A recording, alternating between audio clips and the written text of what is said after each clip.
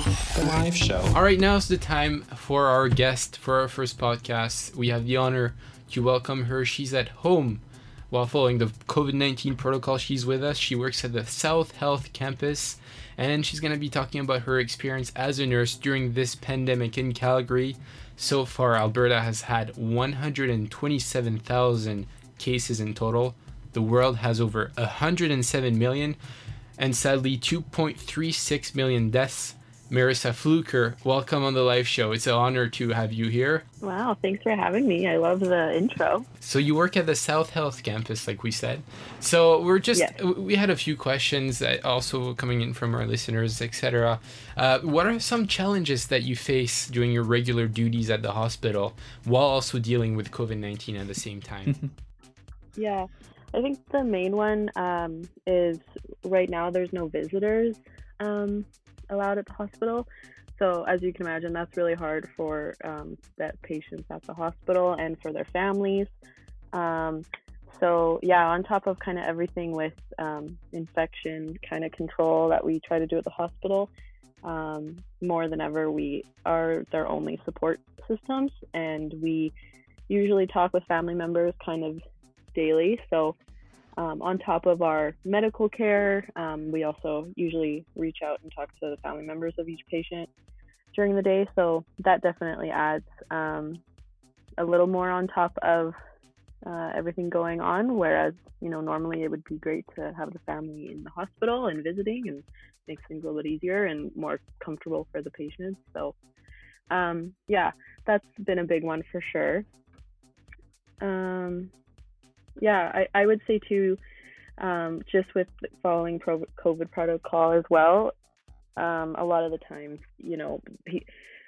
we are short-staffed just with like any workplace right now.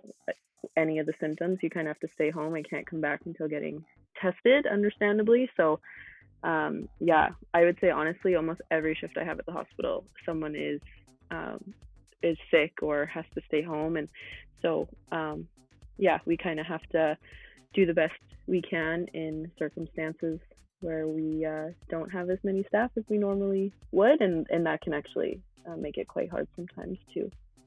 Yeah, to work through that progress. Is there a lot of people that have contracted COVID as being nurses, or? I mean, yeah, there definitely has been. My unit, thankfully, I don't think there has been many, but we don't get a ton of the COVID-specific patients on the unit that I'm on. So I don't know the statistics of our unit exactly, but I do know, especially in like the COVID ICU or the units that are more hands-on with COVID patients, there have been a lot of healthcare providers who have contracted COVID, either from patients or from family members visiting and whatnot. So yeah, it's kind of a downside right now during everything. So. Yeah, I totally understand that. And I think I'll just hop in here. I sorry, Kelly, I didn't mean to interrupt you. Oh, no worries. Yeah, no, I just wanted to ask the second question here I have in my notes. So Marissa, as a medical practitioner, how do you feel about the restrictions that you've seen, or everyone's seen in the last month or even earlier? Do you think it's a little too much, or the right amount, or too little? I definitely think the most recent kind of lockdown we've had in December was needed. Like if you do look at the numbers, we had quite a spike there, and especially right around the Christmas time and the holiday season.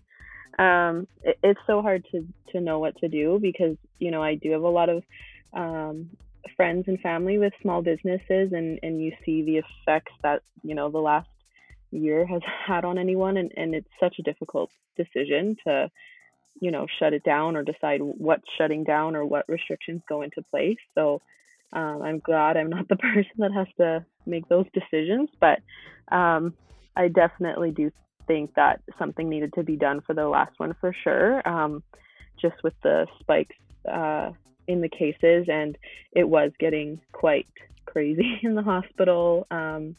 So yeah, I do think the last one in December was the right decision, even though it was hard to do.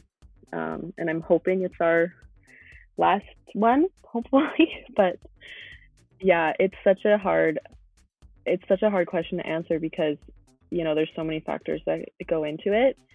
So yeah, that was quite of a loaded question. And it sounds like it's not like a too little, too much, or the right amount kind of Goldilocks thing. It's more of kind of either a lesser of two evils or just kind of sacrificing, knowing that it's going to be hard, but you kind of have to do what you got to do, right? So yeah, and I think like most people would agree that they want this to go away and want our lives to go back to normal, if anyone remembers what that was like. But at the same time, we don't want to completely destroy our economy and have everyone jobless, and the health effects that come with that and the added stress that come with that. So yeah, I think John's right with the whole lesser of two evils thing.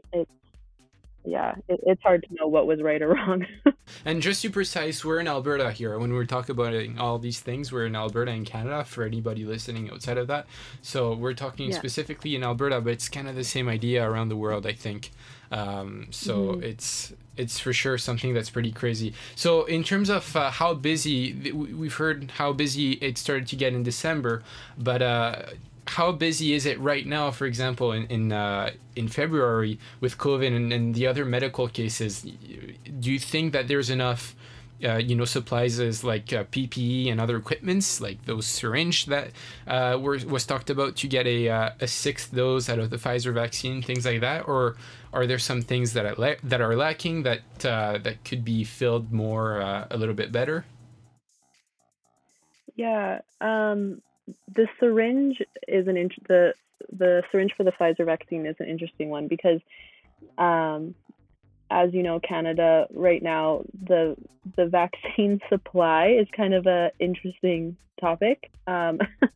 So I personally haven't seen, a specific syringe that helps get a sixth dose or whatnot. It's kind of just our average syringe that we would give for any other vaccine, like a flu shot or anything like that. So I personally haven't seen that. I do know it's kind of a new topic in like the medical field right now anyway. So hopefully we would be getting that. That would be great. But otherwise, PPE wise, I know in Alberta specifically, it's been good actually. I mean, I don't want to jinx anything by saying that, but at the hospital, like there has been proper PPE and masks and N95 masks when we do have to go around COVID patients or possible COVID patients. So that's been great. I haven't heard of anyone using the same mask over and over again, which is kind of scary to me to even think about. So I'm grateful that we have the supplies like that we need so far. Definitely in December, I think, I know at South Health Campus, they were kind of shifting things around to prepare for the huge influx in numbers that we saw. So basically, the unit that I'm on, like I said, is more of like a cardiology unit, but other units were taking patients from other places, and we were kind of all doing a team share of patients so that COVID patients could go to COVID specific units, or that ICU patients who, for example, had a cardiac problem or a heart attack or something like that, my unit would be taking cardiac ICU patients to free up an empty bed or beds in the ICU for COVID patients. So things definitely got moved around. It wasn't our normal kind of patient load or patient population that you would see. But yeah, there was definitely a lot of plans in place for, unit A is a COVID unit or whatever it may be. And then if we need a backup, then unit B will become a COVID unit and whatnot. And then the patients we will move to other places. So it's hard on the system. If you think about even, women going into the hospital to deliver a baby, I've heard that their stay in hospital is a lot shorter now. Like they're going home after like a day, which especially if you're a first time mom can be quite scary and yeah, overwhelming. So there's definitely things like that that affect the patients because of this whole situation, and it's sad, and it's not up to our standards or the standard of care that we would like. But I think it's just doing the best you can in a situation that's not ideal. So yeah, it's been interesting for sure, but I'd like to say that I think everyone's doing the best they can and managing it in the best way we can. Fair enough. Yeah, no doubt that you're doing the best you can. Like you're kind of been thrown a curveball, and you're just kind of it's more adapting and reacting than being proactive. It's a mix of being proactive and reactive, I guess. And the government, this is a perfect segue actually to my next question. So the government recently suggested wearing 2 or even sometimes 3 masks at once to prevent spread. Do you think that's something we should incorporate, or is that kind of being too cautious, or is being too cautious even a thing right now? Yeah, I heard of this, and I kind of saw it both ways. I think at the end of the day, a mask is better than no mask. From my understanding, I think the whole wearing multiple mask idea came from, people in the community and people who don't necessarily have COVID-19 and are just trying to protect themselves, normal everyday people. I think it came from the idea of a lot of people having, these cloth masks or homemade masks. And I think there was a worry that they don't have the certain filter or certain materials that are required by the CDC to pass the guidelines of a non-medical mask. So I think as long as people feel as though, by those masks that have the filter in them, they should have some sort of like a water protection, moisture repellent thing on the outside that goes into it. So, I mean, if you want to wear more than one mask, I think go for it. Whatever you feel keeps you safe at the end of the day, I think is what is important here. But yeah, I think the whole concept of wearing more than one mask was they're advising people to not wear the medical masks and to save that for healthcare workers, which is great. But just make sure that the masks you are using are safe in order to protect yourself. So yeah, I think it's... Yeah, sorry, just to clarify quickly, the medical mask don't necessarily protect you, but they protect others, whereas the N95s protect you and others. That's right? Yeah. So the N95s basically have a higher filtration in them, where they basically don't let anything in or out, if that makes sense to put it simply. So whereas just a medical mask like those blue and black disposable ones, those do count. They have a 3-layer system towards them, where it's an outside protective layer, a filter, and then usually cotton on the inside. So those, we do have a pretty big supply of those in Canada and Alberta. So I think a lot of the public are using those, which is fine, because as far as I know, we don't have a shortage of those. But I think with some of the cloth masks, it's really important to make sure that we are washing them and cleaning them properly, and then just making sure that they're built properly to ensure that nothing is getting through the fabric, if that makes sense. And through that, actually, another question that came in mind, do you think the public understands how bad the problem is, or kind of understand the situation posed by the virus? And I'm not talking about, those few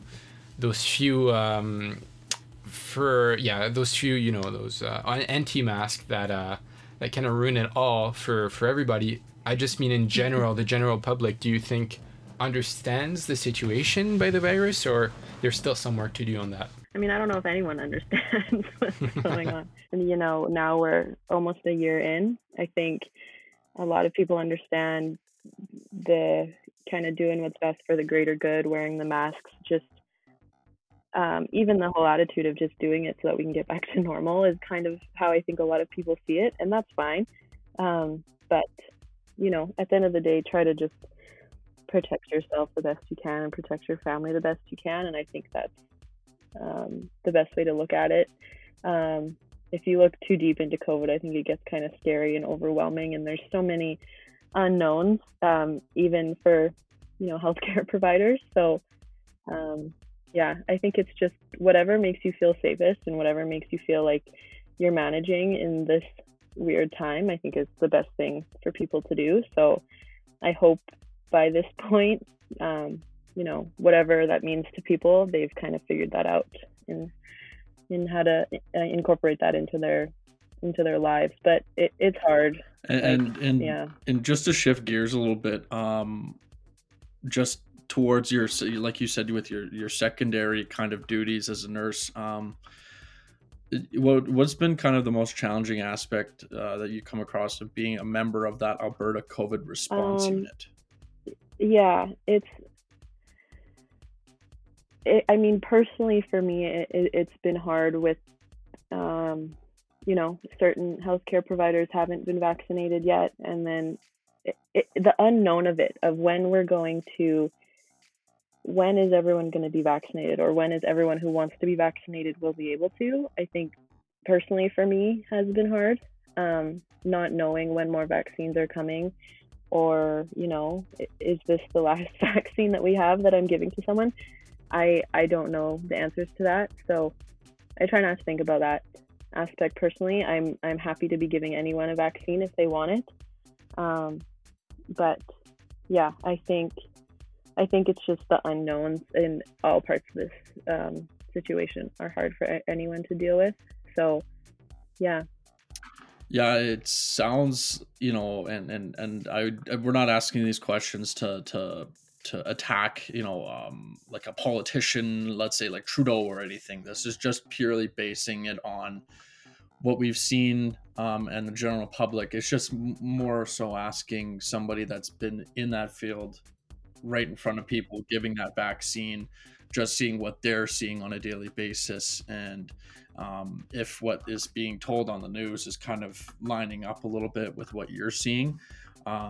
Just wanted to put that out there. By no means having you on the show or us asking these questions is any of us putting any doubt on the system or the vaccine itself. We just want to make sure to clarify that we know that vaccines are the best option and then the safest bet to get out of this crisis. So I just wanted to put that as a disclaimer out there. And just to add on your comment, John, coming from France, it's the same issue everywhere. There's a shortage of vaccine basically everywhere, whether that's Europe or North America, and most places at least. I know some places like Israel have had the chance to have those vaccines delivered a little bit quicker as well. But there's lots of aspects that obviously we don't necessarily know about, but it's a problem that's everywhere as well. So I think it's important to make sure that's being put forwards. John, do you have a last question for our nurse today? Yeah, I think just with the unknowns and stuff, Marissa, and no one knows as far as an exact timetable for the for mass inoculation of the COVID vaccine. If you had to guess, Marissa, based on what you've seen and the pace you guys are going at right now, if steady amounts of vaccines come into play here, what's a ballpark on when you'll see the majority of the population of Alberta get vaccinated? I wish I knew the answer to that. Honestly, I wish everyone knew the answer to that. And I think leading back to our point of the whole unknown, that's what's so hard for everyone. I always think back to, I think it was beginning of December when the vaccine was even announced that it had been made and was ready to use. So, I mean, being 2 months from that, it's pretty crazy to think that, most countries now are in the midst of vaccinating. So I hope that continues. I really hope that this year is the end of it. I I wish I could say, 3 or 6 months would be great and would be ideal, but I think a year or a year and a half. I hope that whoever wants to get a vaccine is able to. So yeah, I mean that's my hope, but I think we just put our trust into whoever is creating these vaccines and manufacturing them, and as a healthcare worker, I know I can just do the best that I can at my level and in my job. So, but yeah, for everyone's sake, I really hope that 2021 is the last we ever have to hear about COVID. And we didn't expect you to have we're thinking on an exact date it's going to be done, right? Oh, yeah, it was just more if you had any sort of thoughts on it, that's all. So it's everything, just like much since last March, has just kind of been playing it by ear. So yeah, exactly. Thanks a lot, Marissa Fluker, for everything that you've done through this pandemic and having taken the time to answer the questions, as well as on being on the show. Thank you. Thanks, Marissa, for being a front of the line healthcare worker. We appreciate everything, and it's very important. And also appreciate answering these questions. It's really given us some insight. And we thank nurses, but we also thank everybody else that plays an important role through getting through the pandemic and having to be in the front line. So that's extremely courageous. Thank you very much, Marissa. Of course. Thanks for having me. The live show.